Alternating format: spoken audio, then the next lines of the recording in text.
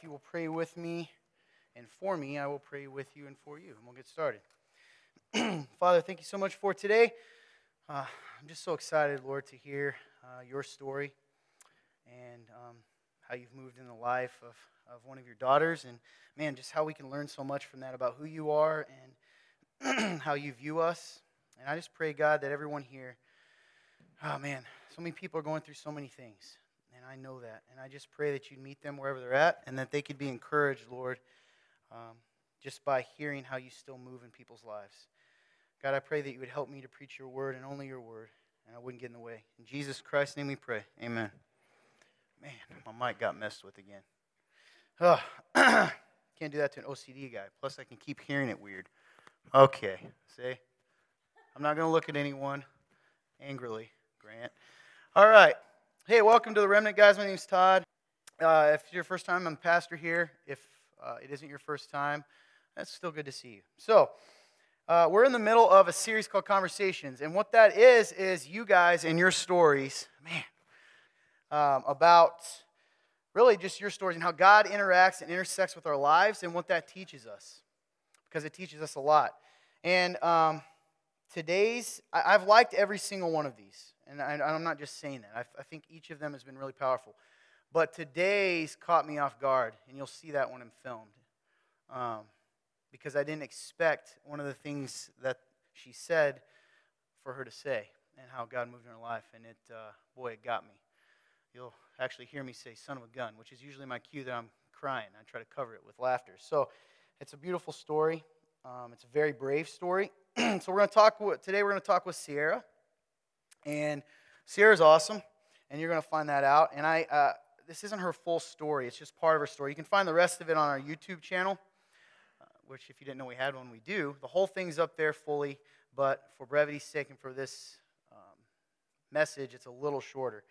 I'm amazed, truthfully, at her bravery and transparency. She makes me feel like a wimp or a wuss. I mean that because of and you'll see that as we go on. But I need to catch you up so that it makes sense. So Sierra talks about the fact, if you don't know much about her story, you can ask her, but I'll catch you up a little bit. She was homeschooled pretty much her entire life, right? Her entire life, yes.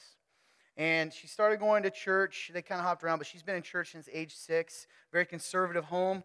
She's got 25 brothers and sisters. I'm just kidding. She got 6 or 7 or 20. I don't know. She has a lot. And we kind of talk a little bit about just what that was like. And even she wasn't even really involved. Like, she loved going to church and she had friends and stuff, but she didn't really have a lot of friends even there. So we got to dig into that a little bit. What's that like, right, to be homeschooled? And then her friends were kind of those 6 or 7 other siblings for the most part. She wasn't really involved as she grew up in the youth ministry. She'll talk about that a little bit, just because her parents didn't feel comfortable with that. So as she grows up, she tells the story of when she's becoming a young lady, she goes to her mother and she starts getting curious, right? We all do. And this kind of tells you her heart and her sweetness and her innocence. And it all started with the Bible. And it's because of the Virgin Mary. So she goes to her mother and says, I don't understand this. What is it to be, what does that mean? Her mom said, oh, it means you haven't slept with someone. Well, it's hard for us to fathom that, but if you come in with no context, you're like, what? You don't sleep with them? That doesn't make any sense. So she began to want to get her questions answered, right, somewhere else. And that's kind of where we're going to pick up the story. It'll be up here, and then we'll talk after. I don't understand what it means then. Like, I don't get it. So then I started doing my own research. How did you research it? Internet. So it probably started out, and this is something that I really want to, first of all, I think what we're about to talk about is so common. And what I love about your willingness, because we talked briefly before, is that you're going to, it's such a common thing, but I think for women, it's not as common to talk about. And that makes me sad because I think there's a lot of women that are trapped by their own shame and their own guilt or whatnot. So just want you to know how thankful I am. And before we started, you said, we kind of talk about, hey, where you want to head in this conversation. You've got, God's worked in your life in various ways throughout your life. And you said, I feel like he's leading me to do this, and I don't want to. So that's pretty cool. So just want to tell you I appreciate that. So moving in, you said you started researching. And that opened a door, I would imagine. Because I would imagine when you first did it, it was probably more innocent. You're researching on the internet, I assume. You're researching, what does this mean? Which leads to, and you want to kind of take us through that process. And so I remember, like, looking that up. Like, I pretty much got the same answer, like, the internet, like, what is a virgin? Like, I think it pretty much just gives kind of the same thing my mom said. And I eventually started reading more books that I probably shouldn't have when I was, like, 14, 15. And I remember stopping. And these were books with, like, more explicit scenes and yes, things like that. These were not, like, I read specifically Christian up until I was, like, 14, 15. And then around one of those times, I was given a Nook, an e-reader, and they, you can do free books a lot of times, and a lot of, you can find sections that are not appropriate. And I remember I would read those all the time to try and give me answers. Now, were these books, did they start when you kind of look at this journey that we're about to go on in this part of your life? Was it started kind of like, okay, these were like, maybe these were fantasy romance novels that would have sections that were really explicit, and then it kind of got more from that? Because I guess what I'm saying is I've noticed that a lot of times, and we'll get into this a little later, particularly with ladies, I think they go down this rabbit trail differently than men, because I've heard over and over it starts with books. And I'm just curious what kind of books. You know? So for me, I wanted details, but but in my brain I was like, okay, well, what's porn and what's not? Like, I remember thinking this, like, what's porn and what's not? It's like, I can't watch videos. I can't do that because that's not okay. But these books, I can. And I don't know why I decided, like, for me, like, that was my okay. Like, my okay was, these books are okay. These are not okay. So I remember that, and I remember looking, like, I would get the books that were, like, romance, but I wouldn't, like, because I know, like, I've heard a lot of girls talk about, like, oh, they just wanted, like, they wanted the romance, and they liked the sex scenes that were in it, but for me, I wanted just that, because I was curious, and I wanted to know, and I was like, you kind of what does skip this through mean? To find those even? Yeah. Yeah, okay. Yeah, so that's what I did a lot, or I'd find, like, they would have short books, like 25 pages, that were literally just those. So that's a lot of what I did when I was, like, 14, 15. So even when you started there, would you have, I guess I'll let you continue. So where did that lead? It led, I would probably around 15, 16, it led to YouTube. Like, definitely, it led toward that. Like, it led to just searching up scenes and stuff like that. And then I finally realized, I was like, this isn't okay. And I stopped for a long time. Like, I put away my Nook. I went just back to reading Christian books. Now, were you able to share with anyone? Did you share with anyone that you had already started down that trail, and why not? No. I didn't feel like I had anybody. Like, I remember I wanted to talk to my mom. Literally the day that I wanted to talk to my mom, she went on a rant about this guy who had been caught watching porn, and his wife and him divorced because he ended up cheating on his wife. Like, literally that day. And she went on this big long rant, and I was like, I can't tell my mom this. I was like, I can't tell my mom any of this. And what about church? Like, that you didn't feel like you had a place to share that at church either? Or was there shame involved already? Or There was a lot of shame. There was a lot of, because, like, my dad would, like, they would definitely, like, try to talk to me about things, like, but I was like, no, I can't. They can't know this. Like, because no one talked about it, ever. And, like, when they did, it was always directed toward men. So I was like, well, this is it. No other girl does this. This sucks. I don't know who to talk to. I don't have. So what kind of words, even at this point, because that was really powerful, you said only men do this. So what did that make you feel like? What kind of thoughts went through your head? Well, if only men are doing this, then that makes me what? I felt very dirty. Yeah. I felt very gross. I felt just awful all the time. I felt very sad. And I didn't know, like, for me, I'd put so much worth in, I'm going to save myself for marriage, that I felt like I'd ruined it by doing this. And this was at the very beginning before I even went down worse paths. Sure. So thanks for sharing it. So you're there, you kind of feel lost, you don't have no one to talk to really, but you're battling it. There's a part of you that knows, you got the Holy Spirit, it's like, hey, listen, I do this, but at the same time, you don't have anyone to share with. So then what happens? What turns you back to that, or do you remember when you're like, you know what, I'm going to go back? For me, it was definitely an off and on thing. Like, it'd be good for a month, and then there'd be a weekend, and I'd mess up. And for me, it was always that. I was like, dang it, I messed up. I ruined this. I have to start over. Yeah. And it was always that path.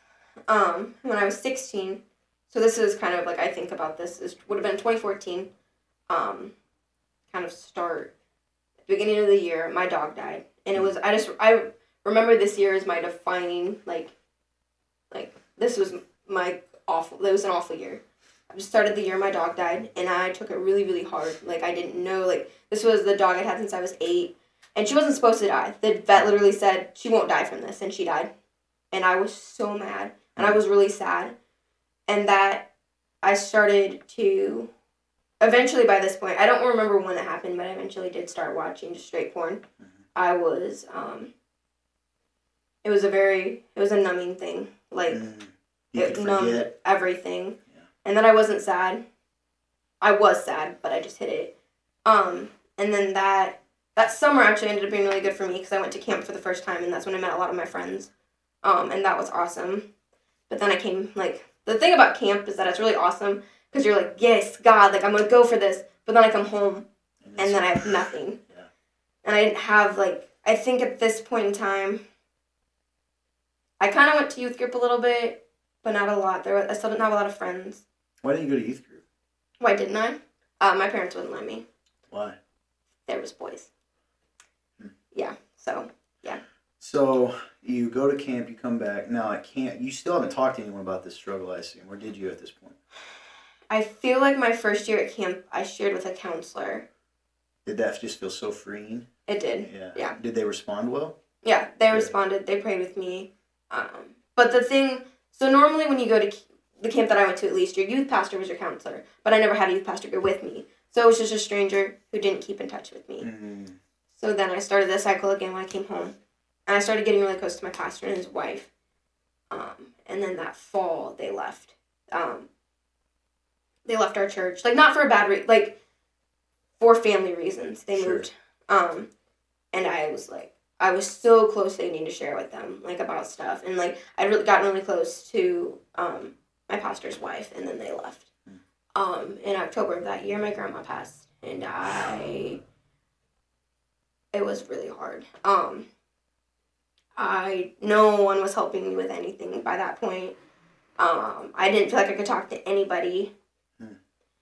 And definitely I realized to that point that anything to do with porn, like, it was out of control. I couldn't stop anything. It was a constant daily thing that I hid from my parents. Like, I don't know if my parents were just oblivious, if they knew but didn't know what to do. Like, I don't understand how they realized that I was in such a bad place and didn't do anything about it.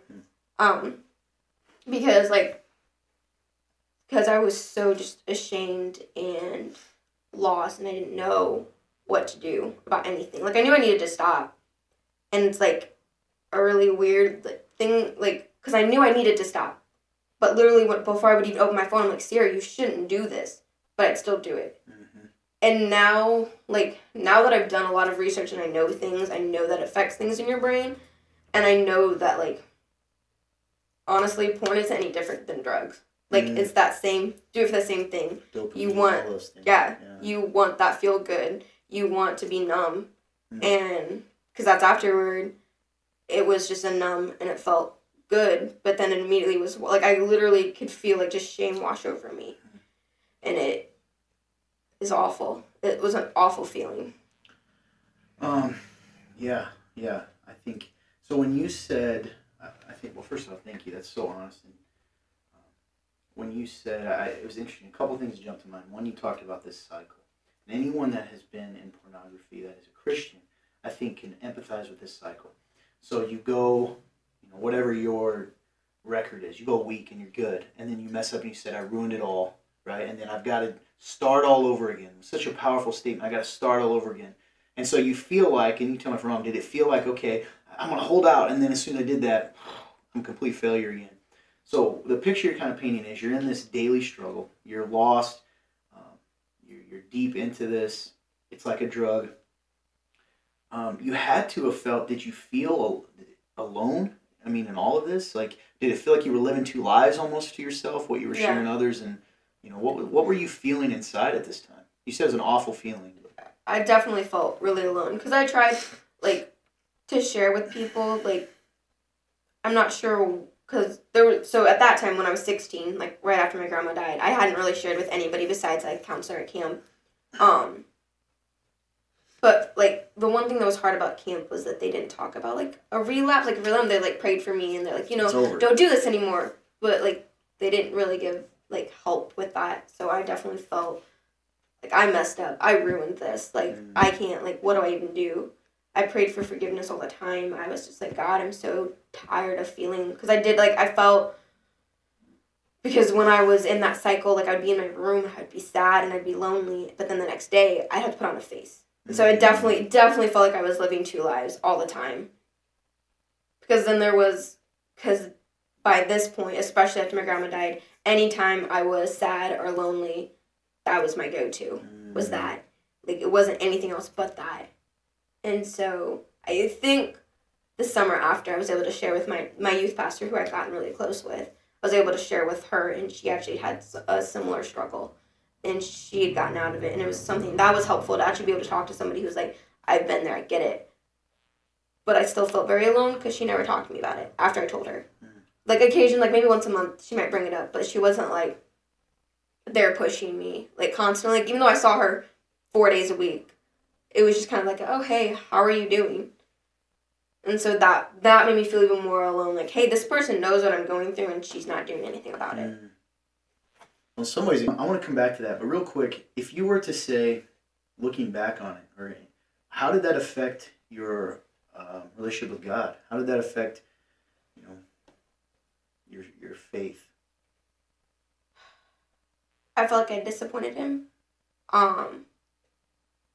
because it was such a weird cycle. Because I was praying all the time that, God, I can't get rid of this. Like, help me, please forgive me, and it definitely was a very weird, like, relationship on my end. Like, because I still prayed, I still went to church, I still was fighting, but I definitely felt like I was losing.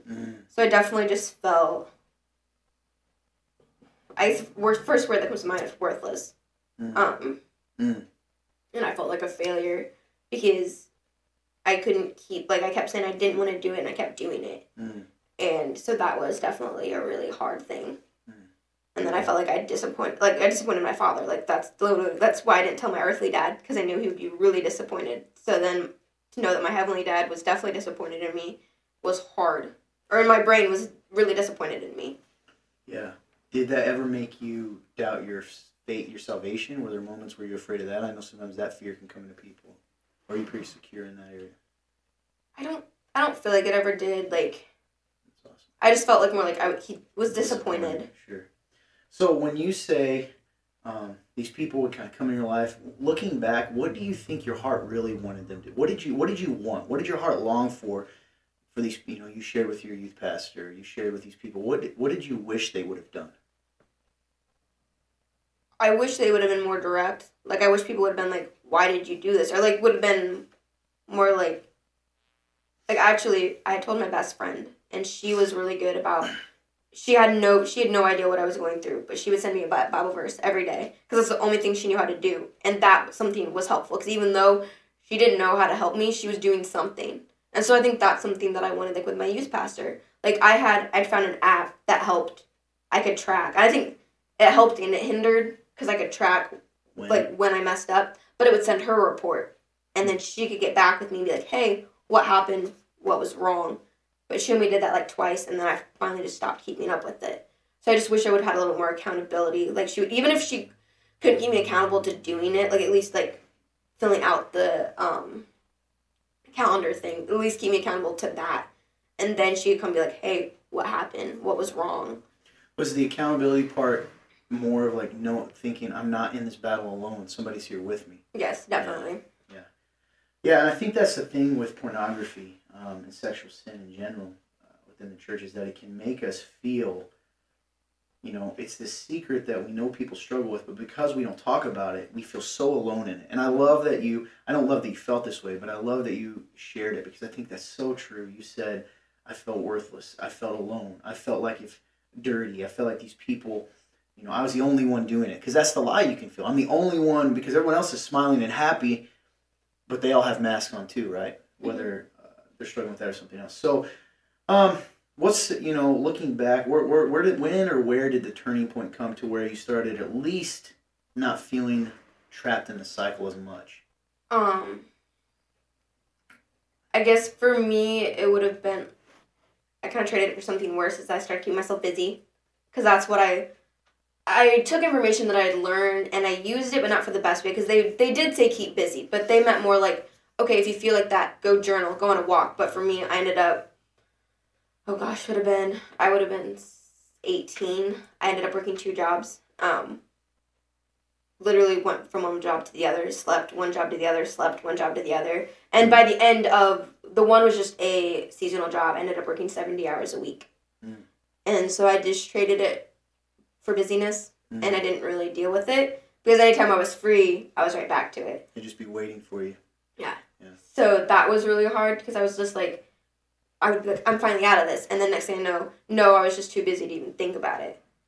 And so then I was just like, I'm never going to get out of this, ever. Like, I'm just always stuck there.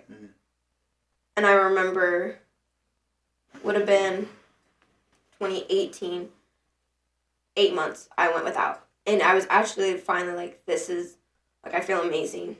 And then I stumbled again. And I was like, God, I'm so tired of feeling like this. And I didn't know what to do. And being here at the Remnant helped a lot, because I was able to, I think it was last year, all the women in the church shared their stories.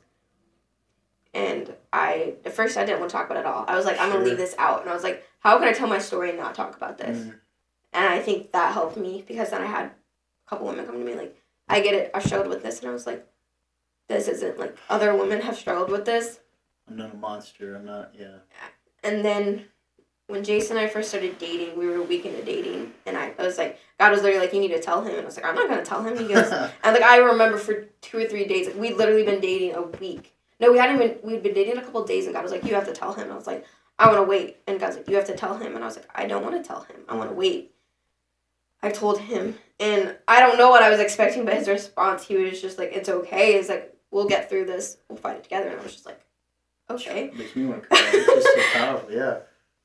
Yeah, that's awesome. And so I want to touch base on some of the effects, and then I want to focus on sort of the positive stuff, because I see that and I know, and you've been really honest. I do think this is one of those things that you can't have freedom from, but it's certainly hard. And like freedom is probably different than people think sometimes. Freedom doesn't mean never stumbling again. It means there's a change in that pattern, right? And knowing your identity. So one thing I want to touch base on, and we haven't talked about this, so it may take 2 seconds, or maybe, do you think you're married now? And you had, despite all your struggles, you had waited till marriage. Yes. And so do you, looking in these first few months, do you see that pornography had an effect on that part of your life, or when you were married? Were there expectations that were like set up by the stuff that weren't realistic? Did it affect, looking back, if you feel comfortable sharing? Yeah. I think I expected to affect it, but it didn't. I definitely, until almost 19, 20, so I expected to, and it really didn't. I expected, to even feel dirty, because for me, anything sexual was associated with porn, which was associated with shame. So I expected, sex was going to associate with shame. Because that's what I was really afraid of. Because I've heard stories of girls who have struggled with that and then have had sex and just felt shame because it's dirty. Yeah. Because for us, because porn is dirty, makes us feel dirty. And it didn't, and I was really thankful for that, because I was like, I don't know what I'm going to do if, this makes me feel this way. What am I supposed to do? And thankfully, it hasn't at all. That's such a cool, awesome little blessing from God. So I guess, earlier you said it made you feel like you were letting him down, all those types of things. Where was the shift in your faith? What do you remember a time, whether it was in 2018, whether it was when you shared where you said, maybe it was even the response of Jason, where you started seeing that God's view of you wasn't what you felt in those moments, even in the failure, that God, what, is there anything you can speak into with that? Chosen by grace. Yeah. Would have been the biggest, I'm going to start crying. That makes 2 of us. Thanks a lot. You're welcome. Would have been the biggest thing, that no matter how much I mess up, God's going to be there, and, I don't have to be stuck in that. And that has changed me more than I was ever thought it was going to. because no one talked about it. No one was there. And, like, I felt like I needed to, like I needed to feel ashamed. Like, that's how I felt, like, constantly was, like, I had to be ashamed of it because it was wrong. And then I realized that I didn't. Like, God's grace was supposed to, like, I didn't need to live in that shame. I didn't need to live in that. Because even though, like, I messed up and it's a sin, I can start over. And it's not that I slid back to the beginning. I just get to start over right where I'm at. I don't have to go all the way back to the first square. And I think that's really, like, that was one of the turning points. Yeah. Oh, just acting up in here. If you were to, so to kind of close up here, if you were to say, I think there's two different people to talk to here. What would you say to someone who has a friend that's going through this? How could they support them? What's the best way they could support them? Literally ask them how they're doing. And, like, I've asked people, like, hey, how are you doing? Oh, good, how are you? No, how are you doing? And they'll give another answer. And, like, you just have to be direct. Like, you can't say, how are you doing, and expect them to share their heart. Like, you know, if a friend, like, even if I told them their struggle, if they say, oh, how are you doing? I'm going to be like, oh, I kind of sucky. I messed up last night. Like, I'm not going to just go in and say that. Like, because you're already struggling with that. You need people to enter into your life. Mm-hmm. So your advice is, like, really be willing to enter into that. Yeah. So someone comes and confesses that to you, be prepared to, like, battle it with them.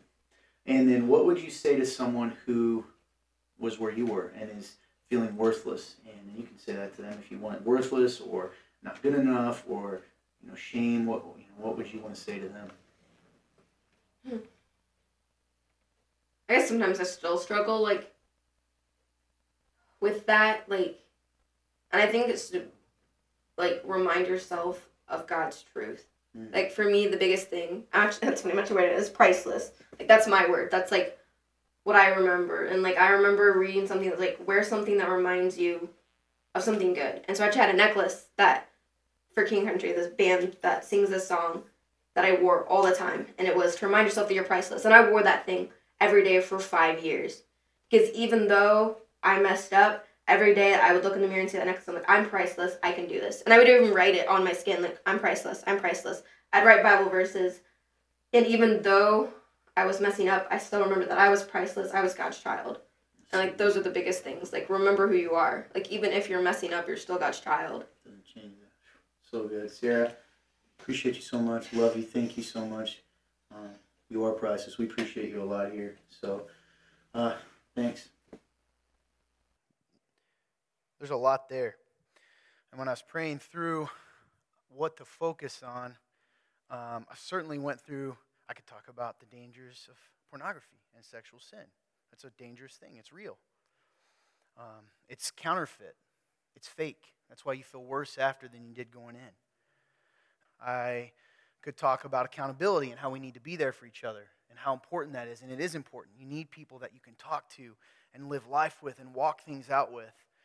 But I think, as I thought through it, I think the best place to start is with a different point that she came to. She said some really powerful words throughout it. I hope you caught them. It was very real. I appreciate you, Sarah. She said words, I felt dirty. I felt alone. I felt worthless. I felt like I had disappointed him. See, it doesn't matter where you're at in this room, spiritually. Some of you aren't Christians. I'm not silly. I know you're not. You're here because maybe you wanted food or it's just interesting or, you know, you're open to it. And some of you are, but it doesn't matter because sometime in your life you felt alone and worthless and dirty and wondered why. You ever wonder that? Why is it that you can do certain things if, let's say, you're not a Christian in the room, and you do these things and you still walk away dirty? Nobody taught you that. It's something outside of yourself. Dirty, alone, worthless, like I had disappointed him. She said, I had to start over every time. It's like building a house, right? If I can be good enough for long enough, then I'm good. But the problem with that mentality is when it's contingent on what you do and you're not perfect because you're not, it makes it feel like all the things you had done and worked for were worthless. The problem, there's many problems. The danger of sin in general Sexual sin, pornography, whatever else it is, that's the one that, you want to know why we talk about it in the church a lot? Because it is so powerful. It's like playing with fire. Beautiful, right? In the right context. You've heard me say that before. Sex isn't bad. Sex is beautiful and good when it's used for what it's used for, just like fire is. If we are cold, which many of you usually are in this room, right? It's good to have heat that comes from fire that makes you feel warm. Now, the problem is, that's great. If I just pour gas everywhere and start a fire, your response is much different than, this feels nice, right? Because it's uncontrollable. It's dangerous. It's interesting when you talk about, even today in our secular world, the world is catching up with the Bible. The world is warning you about the dangers of pornography. Non-Christians, it's not just a Christian issue anymore. Pornography, sexual sin, they're realizing what it does to the pathways in your brain. It affects them, it rewires them, right? And so part of that is we know it and it makes us feel dirty. And the problem with sin in general is not that it separates us, although it does when we're a Christian, I'm saying it separates us from God. It makes us doubt our identity. It makes you start to wonder, am I really God's? Does He still love me? Am I still forgiven? Am I still loved? That's the dangerous thing about it. And it separates us from each other and makes us feel separate from God. If you have your Bibles, we're going to be looking at a lot of Scripture, and I'll focus on one verse in particular, but Romans, the book of Romans, chapter 5. Romans chapter 5, and we're going to look at verse 1 and 2 to start. But you want to look at the whole chapter, so you might as well pull it up on your virtual devices. When you got it, say I got it. All right, just seeing. It's on the screen, I know. Here we go. I'm reading from the HCSB version. Your version is probably fine.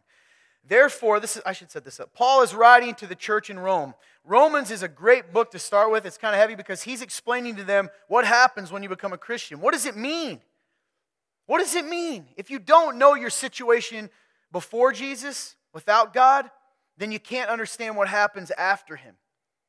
Make sense? So he goes through all of this. And here he's talking to them about what Jesus did and being saved and all these things. And he says, therefore, since we have been declared righteous by faith, that's holy, good, right with God, we have peace with God through our Lord Jesus Christ.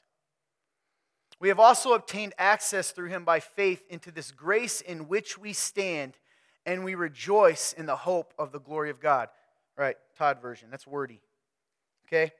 He says, listen, since we are okay with God now because of Jesus, and because now we can go to the Father whenever we want, that we're in relationship with Him, we rejoice. We rejoice because of that. We have hope. We know we're saved. I'll never be alone. I'll never be separate. God's love is never going to go away. I'm made right with Him. Jump down to verse 6 through 8. He goes, okay, that sounds good. He says, for though while we were still helpless, at the appointed moment Christ died for the ungodly. For rarely will someone die for a just person, though for a good person perhaps someone might even dare to die. Listen, but God proves His own love for us in that while we were still sinners, Christ died for us. Wordy again, right? Todd version. We were helpless. The Bible says we are separated from God. We are alone in our sin. That's why we feel shame and broken and all those things. It doesn't matter what you believe. It's made. You were made that way. That's why nothing fills it. And he says, right that in that moment when you were most helpless, when you were most dirty, when you were most alone, when you were most worthless. At that moment, God died. Christ died for you. He sacrificed Himself for you. And He said, listen, sometimes most people won't die for anyone, right? But maybe they'll die for a good person. He says, but this is how much God loves you. You ready? This is how much value you have to Him. That even when you were most dirty, most gross, most alone, most unworthy, He saved you. Now this big section is important. Well, I'll come back to this. But God proved, before I want to go, listen to this. God proves His own love for us in that while we were still sinners, Christ died for us. Remember that. We'll come back to it. Drop down to verse 12. This is important for us to understand. This could be like a whole series, by the way. So you're only getting a highlight. Therefore, just as sin entered the world through one man. If you want to know, if you're a Christian, you don't know, we believe that we were made in God's image, that our forefather and mother, Adam and Eve, made a decision to reject God. Sin entered the world. We rejected God. We reject them. So through Adam's choices, sin has affected everyone. Just as sin entered the world through one man and death through sin. The Bible says sin leads to death. Facts. Okay? In this way, death spread to all men because all sinned. In fact, sin was in the world before the law, but sin is not charged to a person's account when there is no law. Nevertheless, death reigned from Adam to Moses, even over those who did not sin in this likeness of Adam's transgression. Meaning, even the people that didn't sin like Adam still die. He is a prototype of the coming one. But the gift is not like the trespass. For if by one man's trespass the many died, how much more have the grace of God and the gift overflowed to the many by the grace of the one man, Jesus Christ? Stop. Let me explain that to you. This is important. God is so good. One man, right? One man's actions, even though we reject him, cause sin to go everywhere. It's different than what God's done for us because God has reversed the filter, taken all of our junk, and through one man has saved us. See the difference? All of our stuff came through one man. Verse 16. And the gift is not like the one man's sin, because from one sin came the judgment, resulting in condemnation. But from many trespasses came the gift, resulting in justification. Those words are a lot. Go back to that, please. Condemnation. We're condemned. We're separated from God. You are alone. We are separate. It doesn't matter what you believe. See, some of you cannot fathom the fact. I get fired up. You still think that you dictate God's truth. Even, I don't get frustrated with you in the room that aren't Christians because you're not there yet. At least you don't say you're there. But some of you claim you are, and the parts you don't like, you throw out. You aren't God. He is the one who determines that. Condemnation. He said, but from many sins, right, came the gift, resulting in justification. Justification means even though we were condemned, we were guilty, we were going to be punished, He gave us a gift resulting in the penalties paid. We're clear. We're paroled. Since by the one man's trespass death reigned through that one man, how much more will those who receive the overflow of grace and the gift of righteousness reign in life through the one man, Jesus Christ? So then, listen, I know it's wordy, but this is good. So then, as through one trespass, one sin, there's condemnation for everyone, so also through one righteous act, there is life-giving justification for everyone. For just as through one man's disobedience the many were made sinners, so also through the one man's obedience the many will be made righteous. The law, oh boy, I get excited, goosebumps. The law came along to multiply the trespass, but where sin multiplied, grace multiplied even more. So that just as sin reigned in death, so also grace will reign through righteousness, resulting in eternal life through Jesus Christ our Lord. You want me to put that in terms? You cannot out-sin grace because it was a gift. It was never contingent on you. That's the problem. That's the problem with sin, though. It can begin to make us doubt those that are true believers. See, Sierra didn't take advantage and say, I can do what I want. It's a get out a sin-free card, right? Let me abuse grace. It's okay. No, she was torn up because what was inside of her was new and it didn't like what was happening.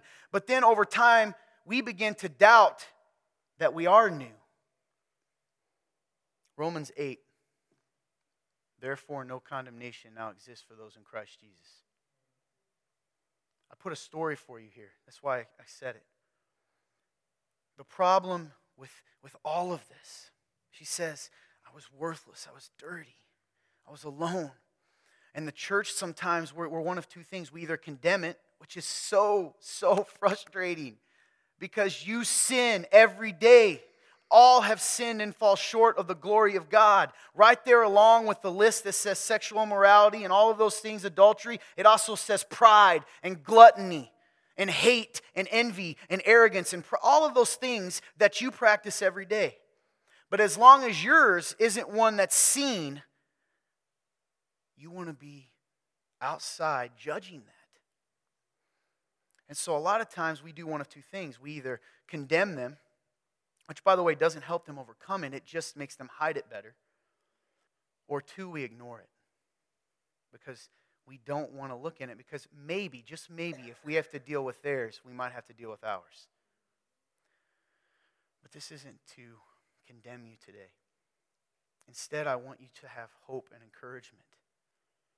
Because here's the most beautiful thing I can tell you, and I use her her example because she lets me. In the midst of her worst moments, when she was down that dark road, when she was trapped in it, when she was in the muck and the dirt, and when she felt alone and she couldn't see God or hear God, and she cried out to him, and he felt so far away, he never moved. He was always right there. It didn't matter how loud the storm is. It doesn't matter what people scream at you, because sometimes they'll tell you you're too far from him, won't they? The truth is, he never let go of her. So the truth never changed. Who she was, how much he loved her, his relationship with her was always the same, because it was never contingent on her to begin with. Do you understand? It seems so complicated, but it's not. Well, Todd, what does that mean? I can go sin all the more? Keep reading in Romans. He says that. He goes, no, because you won't do that when you're a new believer. You're not going to go back in prison when you've been freed. These type of moments, these sin, these things that happen, what they end up doing is it leads us back into the prison cell and makes us feel like we're prisoners, but the door is still unlocked. You can just walk out anytime you want. She said worthless. But her shirt told the truth. She was priceless. How do I know that she's priceless? How do I know that you are priceless if you put your faith in Jesus? Well, let's go back to the verse I told you. Chapter 5, verse 8. And this is backwards. It's true. For while we were still helpless at the appointed moment, Christ died for us. But God proved his own love for us in that while we were still sinners, Christ died for us. But God proved his own love for us in that while we were still sinners, Christ died for us. Stay with me. I've given this before. Who would love a giant bar of gold?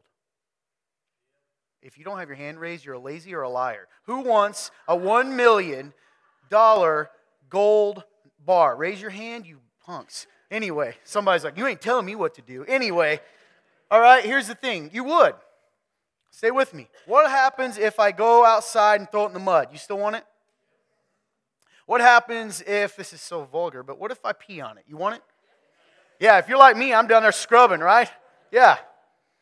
What if I kick it? What if I hit it with a hammer? What if I run over it with a car? What if I throw it in the toilet? What if I spit on it? What if I tell you it's worthless? Do you still want it? Why? Well, here's the answer. Because its worth never changes. It's gold, right? Its value is set. Not because of the circumstances around it, but because what it is. Your value is priceless, even when you're in the midst of that sin, because the Father already said that you were worth it. And that's why he was willing to go into the muck, to reach his hand into the fire, and grab me, and grab you too. Because even when we didn't feel like we were valuable enough, he knew what our value was. It doesn't matter the things you fall into. It doesn't matter how far away you go. It doesn't matter if there's mud on you. It doesn't matter. Are there consequences to that? That gold bar is going to smell funky, okay? But at the end of the day, if I take it to a goldsmith, whoever buys $1 million chunks of gold, Pawn Stars, I don't know, right? They're going to take that from me. Because its value has nothing to do with its circumstances. It's priceless. You know why it's priceless? You know why she was priceless? Because she was chosen by grace. It's always been about his grace. And that's what this world is so afraid of. The religious don't want you to know that, because if it's chosen by grace, then they can't hold anything over you. They can't control you. Shame is not from God. Hear me. I've said this before. The first negative emotion ever felt by man was shame. Go read it. He sinned. He said they were naked. They looked down. He saw they were naked, and they felt shame. And I love it because I've said it before. God comes to goosebumps is when I say. God comes up and he says to them, hey, what are you doing? Why were you hiding? Because I was naked and I was ashamed. He said, who told you that you were naked? Who told you to be ashamed? Because it wasn't me. You were priceless in Christ because you were made in God's image. And now you are priceless because the price that was paid for you was enormous. God's already told you your value. It can be measured from hand to hand, from nail to nail. She's going to play some music. I'm so thankful for Sierra and her willingness to share that, and for even making me cry, because it's something we all need to know. Right now in this room, there are people that feel worthless. Some of it's because of things you're trapped in. Maybe you're trapped in pornography. Maybe you're trapped in some sexual sin. Maybe it's deeper than that. Maybe you've been raised to think you're worthless. Maybe you've bought into the lie that you're not good enough, and so you strive over and over and over for someone to tell you that you're valuable. See, and that's why a lot of you are in relationship cycles. You'll run from person to person, and they tell you you're valuable, and it feels so good until they don't. And it destroys you, and then you run to the next person that'll tell you you're valuable, and then they don't. Or maybe they tell you you're valuable. Oh, you're great, but they hit you, or they curse at you, or they treat you poorly, and you think, well, they say I'm valuable. Maybe this is how valuable things are treated. That's not true. God loves you. God sees you as priceless. God sees you as worthy. God sees you as clean. God sees you as holy. I'm not making this up. It's in the Bible. In Christ. You are priceless because you've been chosen by grace. Are you in this room today? And if you're not, then just be quiet and let the people that need to hear it hear it. Are you in this room today, and if you're really honest, your entire life has been marked by the fact that deep down at night before you go to sleep, you hear the words like dirty and worthless and alone. You accepted Christ, and yet you still wonder, God, why do I feel this way? I pray to you, why, God? Maybe it's because you're trapped in a sin that you're too afraid to tell anyone. I'm so sorry that we live in a culture in Christianity that says, hey, carry each other's burdens, just make sure they're not the bad ones. When the Bible also says if you confess your sins to one another, you'll be healed, that there's something with getting it open, getting it out there. It's not magical words, it's the humility it takes so that you can be reminded, what? I know who you are because of who He says you are. When you're alone, you're trapped with your mind, right? And your mind is such a dangerous place to be. Because typically the two loudest voices aren't God's. It's yours, and you tend to not like yourself. Isn't that funny? Or two, it's the enemy's. That's truth. Whispering. Trying to get you to believe you're alone. All those things. I want to invite you today during this time we call altar time. There's going to play some music. The lights will go down low. It's going to feel funny if you've never done it before. And there's going to be people up here ready to pray with you. And I know it's a humbling thing. I don't need them. You know, if your first response, I don't need you to pray for me. You don't. But why is that your first response? Is it because you're afraid to confess what you know God wants you to say? Because sometimes you need someone to look at you after you say it, like she said, like Jason did to her, and say, that's okay. We'll fight this together. They'll be here for you to pray with them, to pray with you, to cry with you, whatever you need. Are you in this room today, those of you that know Jesus, and you still doubt whether you have any value? Are you trapped? Have you become so good at putting the mask on that nobody would even guess that you're trapped? Do you want to be free? Do you want to walk out of here today knowing who you really are, not what you think you are? Because I believe you can. If you're in this room and you don't know Jesus, then you've probably bought into the same lie I did. And that is, you got to get yourself cleaned up and be valuable enough to him before you come to him. That's what they tell you, right? Get your act cleaned up. Once you stop drinking, smoking, cussing, having sex, quit being an addict, quit being angry, whatever else it is you've been told, then maybe, just maybe, Jesus will let you come in the house. They always forget to tell you about Romans 5:8 right there, right? Because God says, no, son. No, my daughter. I will come right now, and I will grab you, and I will clean you, and I will forgive you, and I will restore you, and I will heal you, and I will tell you who you really are. What's the gospel? Simple. The gospel is this: God created everything perfect, and he made us to live in it. He said, you can do whatever you want. Roll it in my name. That's why it's beautiful and fun and nice, even though it's tainted now. And he said, all you got to do is let me tell you what right and wrong is. And every day we break that. Well, no, I don't. I don't tell him what right. Yes, it is, because you don't do what he tells you to do. And you do what he tells you not to do. That means you've rebelled against the Creator. And so because of that, we have separation with God. He is holy and perfect. Unless we are holy and perfect, anyone in here holy and perfect, don't raise your hand because you're not. Unless you are holy or perfect, you're separated from God on your own. You are. You are in the muck. The Bible says that we're storing up wrath for ourselves, that sin leads to death. We are all doomed to die in our sins. You die twice. You hear me? And the worst one is to come.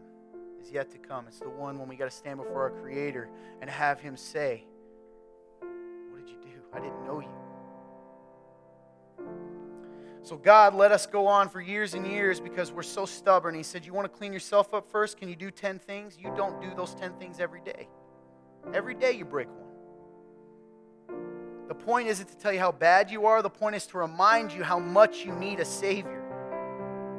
And so what happened? Jesus Christ, he existed. You've heard me say it before. He's either a liar, a lunatic, or the Son of God. I didn't make that. C.S. Lewis did, but it's true. If he's a liar or a lunatic, okay. That's what you want to think. But if he is the Son of God, then you have to believe what he said. And this is what he said. He said that he came down here. He showed us how to live, told us the way the kingdom is, and he did the most incredible thing in the world on the cross. He died for your sins while you were helpless so that you can always know your worth. So you can always be clean and safe and secure in who you are. See, on the cross, Jesus takes all of your mistakes. It said that, didn't it, in Romans? All your trespasses, all your condemnation, hangs it on the cross with him. The Bible says the Father turned his back on the Son so that he never has to turn his back on you. And Jesus died, and then 3 days later, he rose from the dead. Look it up. I know it sounds crazy. It is crazy. So are planes. You ever wondered how crazy those are? They fly around. It happened. Now here's the beautiful thing. How do I do that, Todd? How do I know who I really am? How do I become saved? How can I go home tonight and go to sleep and know that if I died, that God says I'm valuable enough to be with him forever? Here's how you know. The Bible says very clearly in Romans that if you confess with your lips, I mean say it, believe in your heart that Jesus Christ is Lord and was raised from the dead, you will be saved. He just says put your faith and trust in him and you will be saved. Right where you're at. Listen to me, brothers, sisters. Those, you right now, the one in the room going, that's me, but it feels weird. You. Today he's talking to you. How do I know? Because he did it to me. And I thought the same thing you're thinking. So I'm going to say something to you that a guy I'll never be able to say thank you to said to me. He whispered this in my ear when I didn't want to get up. He said, you don't have to be afraid. There's people up here that are willing to pray with you and celebrate with you. And it isn't about coming here. You could come and pray this and leave and go find another church, and that's fine. I just want you to know how valuable you are. I want you to have the security of knowing that God loves you. He'll never leave you or forsake you. Whatever you do today, listen, whatever you do, don't leave the same as you came in, because if you do, you're choosing to.